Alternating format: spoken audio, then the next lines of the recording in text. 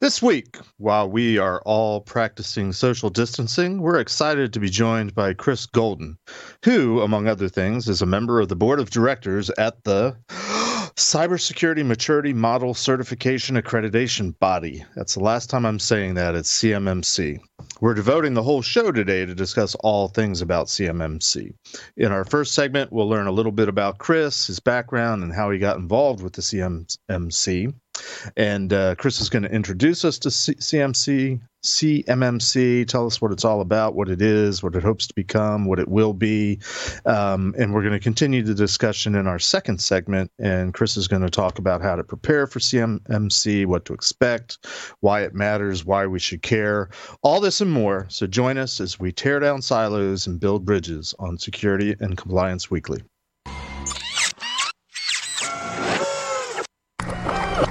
This is a Security Weekly production.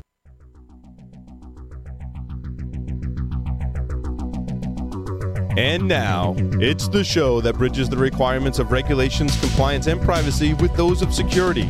Your trusted source for complying with various mandates, building effective programs, and current compliance news. It's time for Security and Compliance Weekly. RSA offers business-driven security solutions that provide organizations with a unified approach to managing digital risk that hinges on integrated visibility, automated insights, and coordinated actions. RSA solutions are designed to effectively detect and respond to advanced attacks, manage user access control, and reduce business risk, fraud, and cybercrime. RSA protects millions of users around the world and helps more than 90% of the Fortune 500 companies thrive and continuously adapt to transformational change. For more information, visit securityweekly.com/RSA Security. And welcome to episode number 23 of Security and Compliance Weekly, recorded on April 7th, 2020. I'm your host, Mr. Jeff Mann, coming to you isolatedly from Pasadena, Maryland, and I'm joined today by my co-hosts, Scott Lyons, Josh Marpet, and Matt Alderman, who are all isolating in their little parts of the world. Matt, did you make it back to Colorado? I did. Or are you still stuck I did. in Arizona? I made it back. I mean, I left before the lockdown. I came back after the lockdown in the state I left from lockdown right after us. So I had this really interesting window, but yeah, home safe and sound. Great. Hey, before we get going today, do have a few announcements. First, I think I speak for all of the Security Weekly team when I say I hope everybody that's out in our listening world is doing well, coping with the self-isolation, whether they're used to it or not, and more or less hanging in there. There's plenty of content on Security Weekly to fill your days when you're sitting around not doing anything. Also, as a personal note, just wanted to mention, if you want to get caught up on your reading, you should check out the latest edition of Tribe of Hackers. The latest edition is the Security Leaders edition. I happen to be in it, so you could read about that. Couple more announcements. Is your open source code secure? Learn how to verify your code during development, not after the build, in our next webcast with Synopsys. You can register for our upcoming webcasts or virtual trainings by visiting securityweekly.com/webcast. You can also access our on-demand library of previously recorded webcasts, trainings, by visiting securityweekly.com/on-demand. Each webcast, by the way, will earn you 1 CPE credit that we can submit on your behalf if you provide your ISC squared number. And also, we have officially migrated back to our original mailing list on the original platform. Our categories have been scrubbed and nailed down, and you're now able to customize what you want to receive from us based on your preferences by visiting securityweekly.com/subscribe. Click on the Join Our Listener Interest List button. Once you've joined, you'll also be able to go back and update your interests so that you can grow. We can grow with you as you progress through your journey in InfoSec. Okay. enough of all that. I'd like to introduce everyone to our guest today, Chris Golden. Chris is a retired U.S. Air Force colonel, former fighter pilot, I believe. He's also a recognized leader in protecting the most sensitive data in the most highly regulated spaces in our world, which is the Department of Defense, finance, banking and investment, and healthcare. He's also currently a member of the board of directors of that big, long CMMC name that I mentioned earlier, the accreditation body, where he's responsible for the strategic direction and guidance of the CMMC program. Welcome, Chris, to Security and Compliance Weekly. Hey, thanks for having me. I'm thrilled to be here. Appreciate it. We're glad to have you too. We like to start our interviews with everyone by just sort of level setting on a question that we've come up with since we're the Security and Compliance show. Just your initial thoughts. There's no right or wrong answers, but where do you kind of fall on this whole continuum, as we like to call it, between security and compliance? I certainly fall on the side that says being compliant does not necessarily mean being secure. If you're using a checklist to determine your security posture, you are probably missing the forest for the trees kind of thing. So I don't know which spectrum, side of the spectrum that is, but that's where I fall on it. I think a lot of us in this community are somewhere on the spectrum. Hey, I resemble that, Mark. I think we all do. I was about to say, hey, come on. So, Chris, you started off life in the sky. How did you tell us a little bit about yourself, your background, and how you got from the stratosphere down to the ground and are now doing what you're doing today with CMMC? Sure. Yeah, not a problem. Most pilots will tell you we're some of the best risk managers on the planet. It's something you have to do every second of every flight. And translating those skills into the corporate environment or the DoD risk management environment is a pretty natural progression. I did a couple decades in the military, various flying, command, and staff assignments. Retired as a colonel, like you said. Entered the civilian workforce. Really didn't know what I wanted to do when I grew up, so I started doing cybersecurity stuff for Wall Street. I was the director of cybersecurity strategic planning for a company called DTCC, the Depository Trust and Clearing Corporation, where about $1 trillion a day in financial transactions flowed through our systems. And so obviously the bad guys were very interested in what we were doing. I did that for a number of years. And then healthcare offered an opportunity for me to jump over and do healthcare stuff, coming from a highly sensitive, highly regulated DoD environment to, again, another highly sensitive, highly regulated finance, banking, insurance environment to healthcare. It was a natural progression, so that's what I do now. I'm the Director of Information Security for Horizon Blue Cross Blue Shield of New Jersey.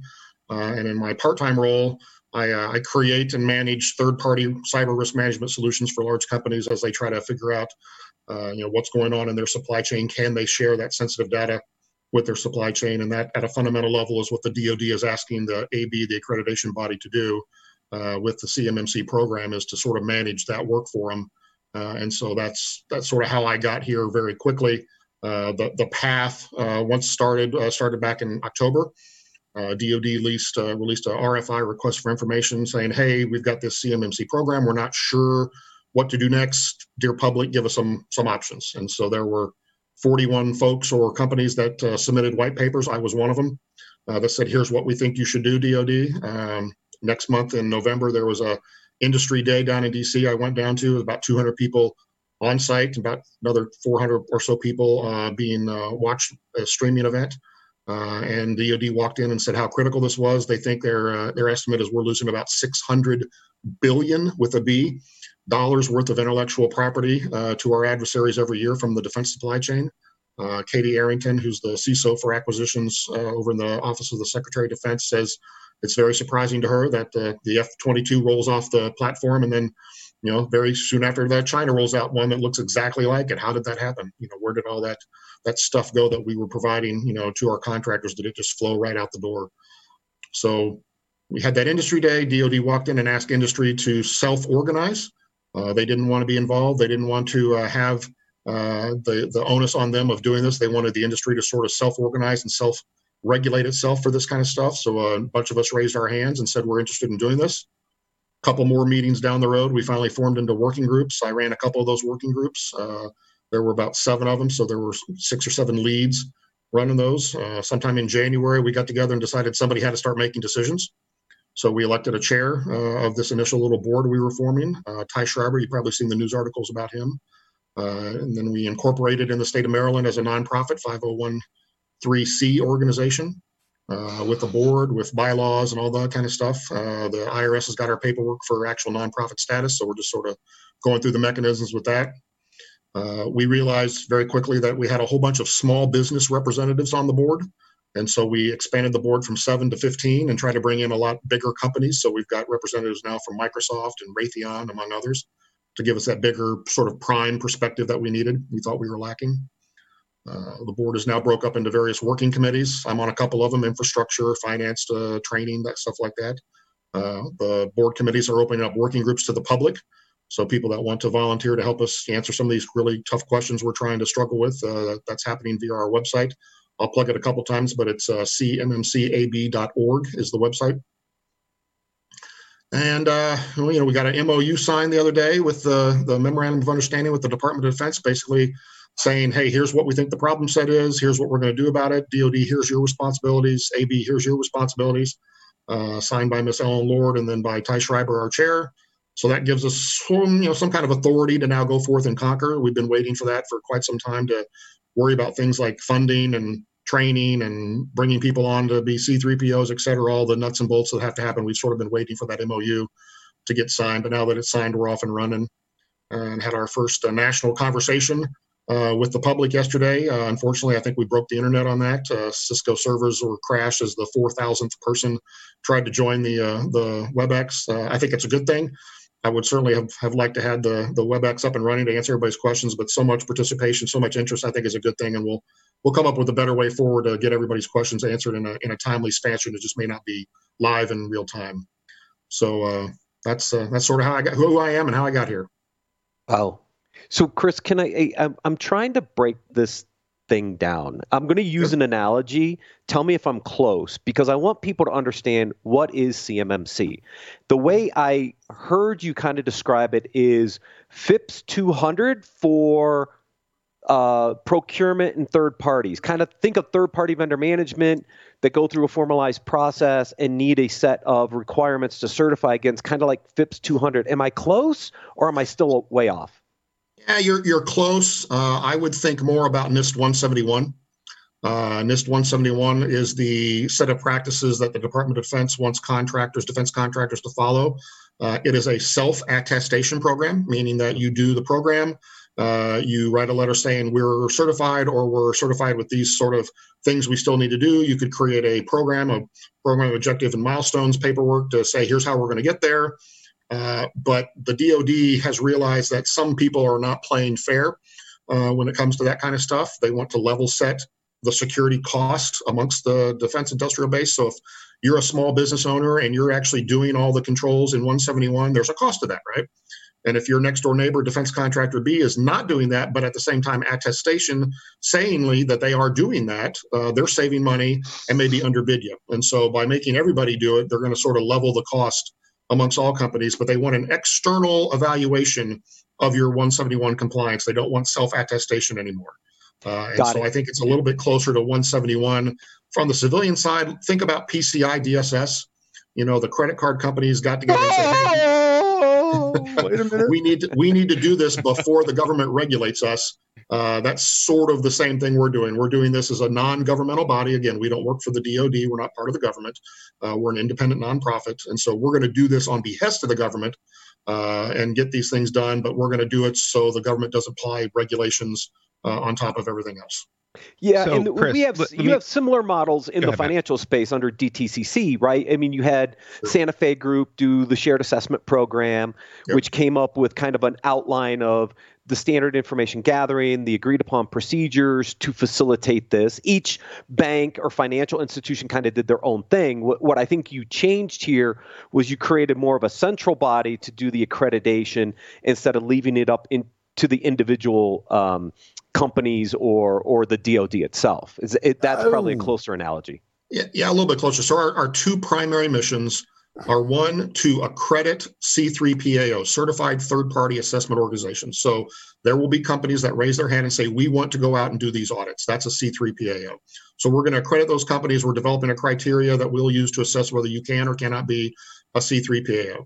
And then we're going to certify assessors, individual assessors that will work for C3PAOs to go out and do the actual audits. So we, the accreditation body, will not be conducting audits. These sub-organizations that work for us basically will go out and do the audits. Our job is to sort of maintain the model with the help of the DoD. In terms of how to implement the model, that's sort of where we're standing right now.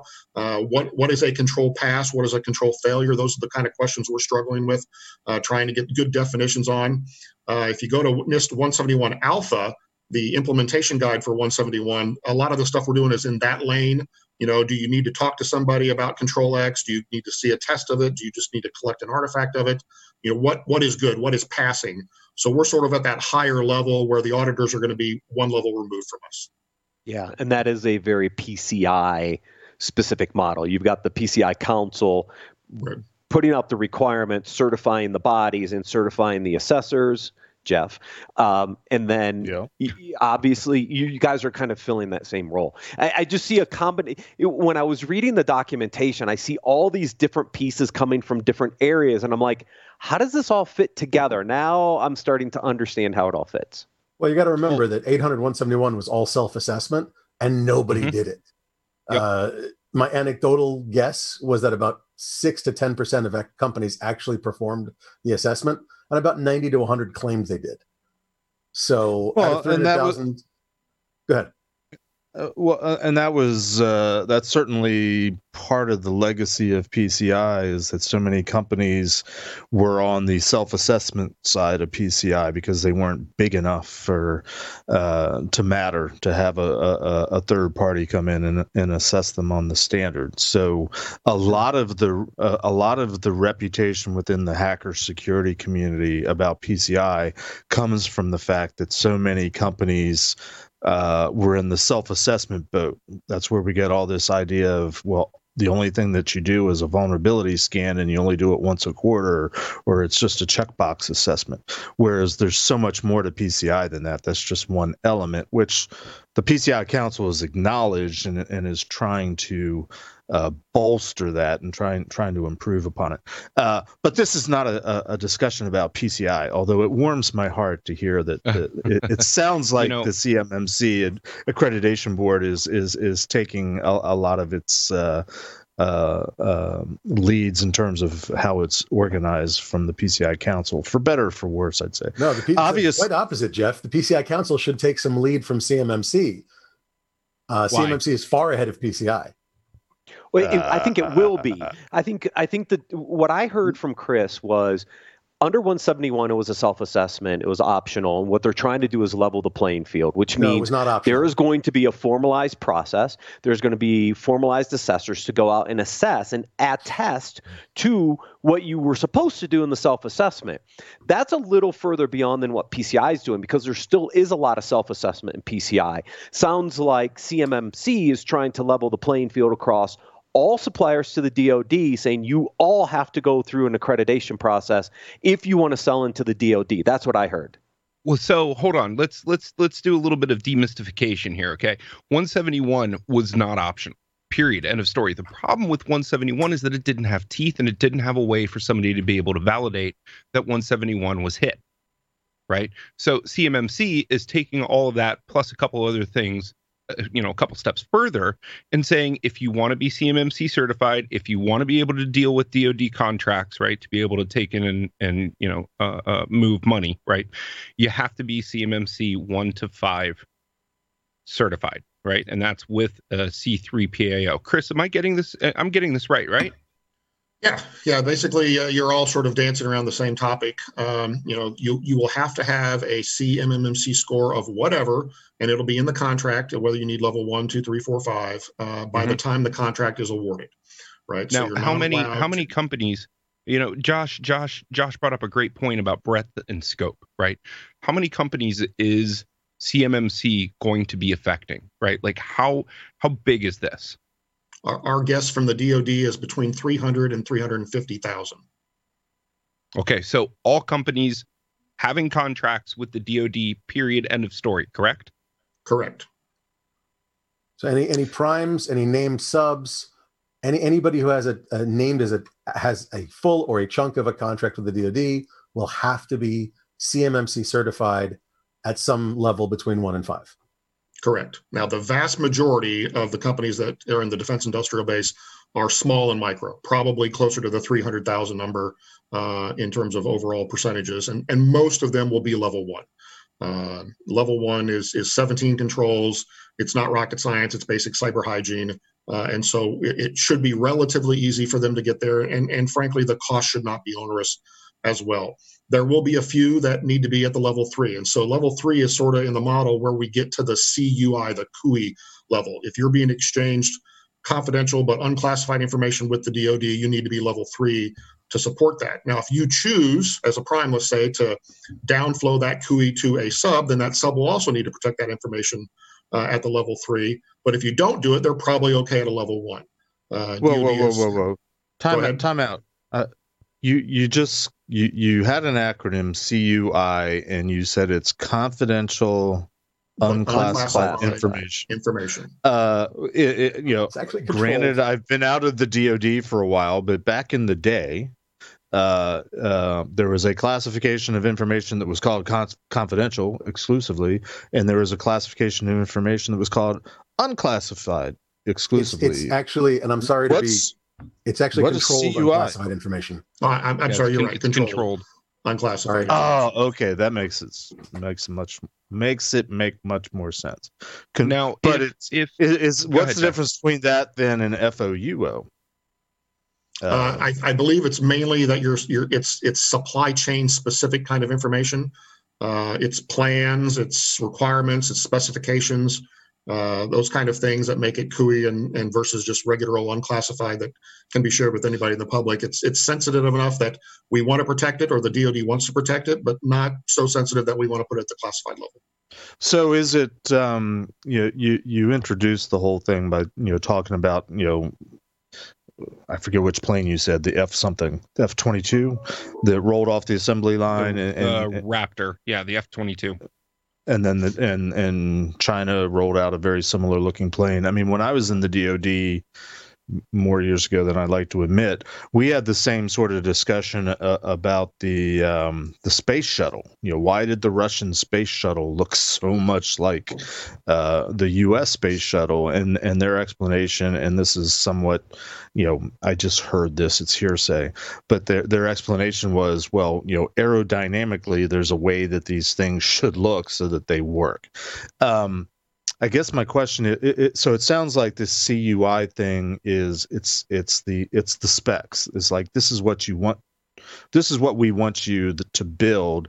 And when all these contractors and suppliers come back with the details, that's the sensitive stuff that gets higher classified that we really want to protect and not lose it to our adversaries, third-party nation states.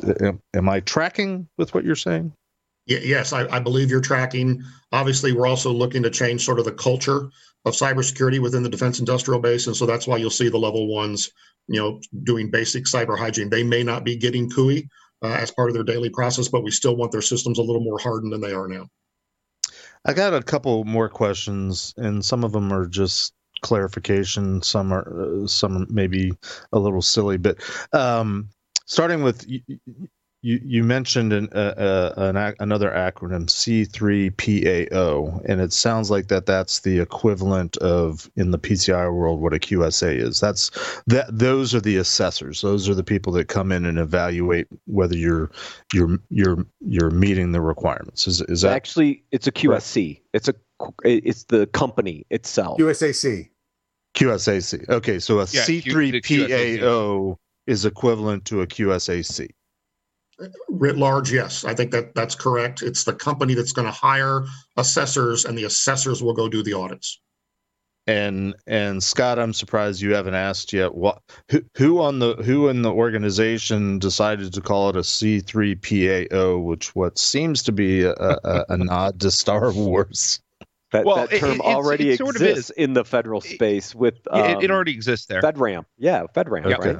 Well, that's Okay. a 3PAO, not a C3PAO. Yeah, FedRAMP has three PAOs, right? So 3 PAOs are third-party assessment organizations versus the CMMC version, which is now C3PAO. And yes, you can make the mistake of trying to transcribe it into a droid. Okay, but you know the main push of it is to mirror what's going on in PCI, because the QSAs being able to come in and help a company understand what their what the rules of compliance or what the ROC is, right, is huge, right? There are a lot of small and medium businesses that don't, and I may have gotten that wrong, but there are a lot of small and mediums that don't understand compliance and or don't have the time to deal with it because they're too worried about money coming in to stay afloat. Right. Make sense? It makes sense. I guess my final question, which and I don't mean to be pedantic, and I hope I'm using the right word. As I'm hearing about what the CMMC is about and what it's designed to do in terms of the supply chain, the contractors, I can't help but thinking.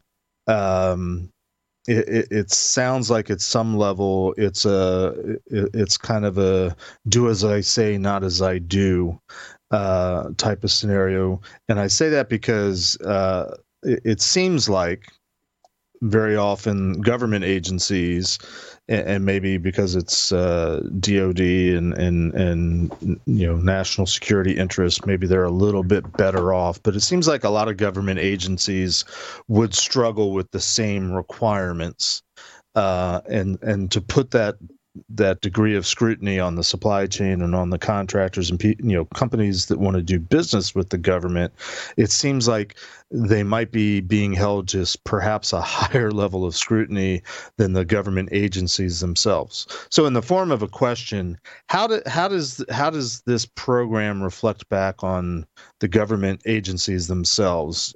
Is there an equivalent for the government agencies? And I'm saying this naively because I try to avoid government contracting work at all costs. Is that what the FedRAMP program is, or what programs are out there to assure that the government agencies themselves are doing the type of security that they're requiring or want to require contractors and third parties to do under this CMMC program? Yeah, so obviously I no longer work for the government either. The CMMC accreditation body is not a government organization, so you probably need to ask that question to the government. But I'll say two things on what you just said. Number one, the government agencies have inspector generals, right? And they inspect organizations to make sure they are in compliance with whatever laws Congress has passed and want them to follow. So there's that avenue to make sure Agency X is in line with whatever they're supposed to be doing. And two, you mentioned FedRAMP. So FedRAMP is a process for building and selling stuff to the Department of Defense and the government writ large, right? So if I'm going to build some software, how I do release management, et cetera, change management is going to be important, and all that's governed under FedRAMP. CMMC is looking at the company that's doing FedRAMP stuff. We're not looking at FedRAMP stuff. We're not looking at how you built that server. Did you harden it with physical hardware, stuff like that? We're looking at the company. Can the company hold the information correctly? So that's a little bit different tact between what the CMMC AB is going to do as a program and what FedRAMP does. And I believe FIPS 200 is the DoD equivalent internally. I mean, that is the requirements, right? I mean, you as a agency under DoD, my understanding is you have to go through a FIPS 199, FIPS 200. The control statements, which came out of 853, which are mandated in the 200, have to be applied. That's the internal government controls. That's why I asked if it was basically the FIPS 200 for third parties, because that's to answer your question, Jeff, that's my understanding of the equivalency back and forth. Okay. Scott, Josh, am I wrong? It's the 200's the internal requirements, right? Well, there are varying levels and degrees, Well, I mean, depending on what you're doing. Go ahead, Josh. Well, okay. So again, we've got different levels of information, and in this, Jeff, I want to be clear. You're absolutely correct. This is following PCI. There's different levels of information. There's the controlled unclassified. There's the classified at low side and high side, secret, then top secret, then compartmentalized, et cetera. For a government agency, there's a lot of different standards for them to follow. But FIPS, you're absolutely right, Matt, is what they should be following. And they have the inspector generals, as Chris said, to watch over and make sure they're doing it properly. And the inspector generals are supposed to be absolutely independent, totally able to go in with objectivity, couldn't think of the word, to go in and make sure things are being done right. They're mimicking that, and they're mimicking, again, a lot of PCI, and adding on to it and expanding to build this for external entities, because we shouldn't leave any aspect of security, wherever that information flows, adrift effectively. And I'm sorry, go ahead, Scott. No. That's exactly what we needed to hear. Now, Chris, I wanna throw a question at you, right? Sure. It's a little bit off topic of CMMC, but still stays in the family of CMMC. Okay. You had said earlier that you're in charge of a strategy, right? Or you add into the strategic decisions, correct? Correct. For That's CMMC. what all the board members do. Right. So my question to you is, there are a lot of companies that don't deal with government contracts that are out there, right? So we're talking about the commercial market, right? However, they have to, or they feel entitled to fall under a sort of compliance, right? Whatever that might be, Compliance X, right? Let's just call it that. Does CMMC have the vision to be able to say to corporate entities that the CMMC process is where you should start if you're questioning your compliance?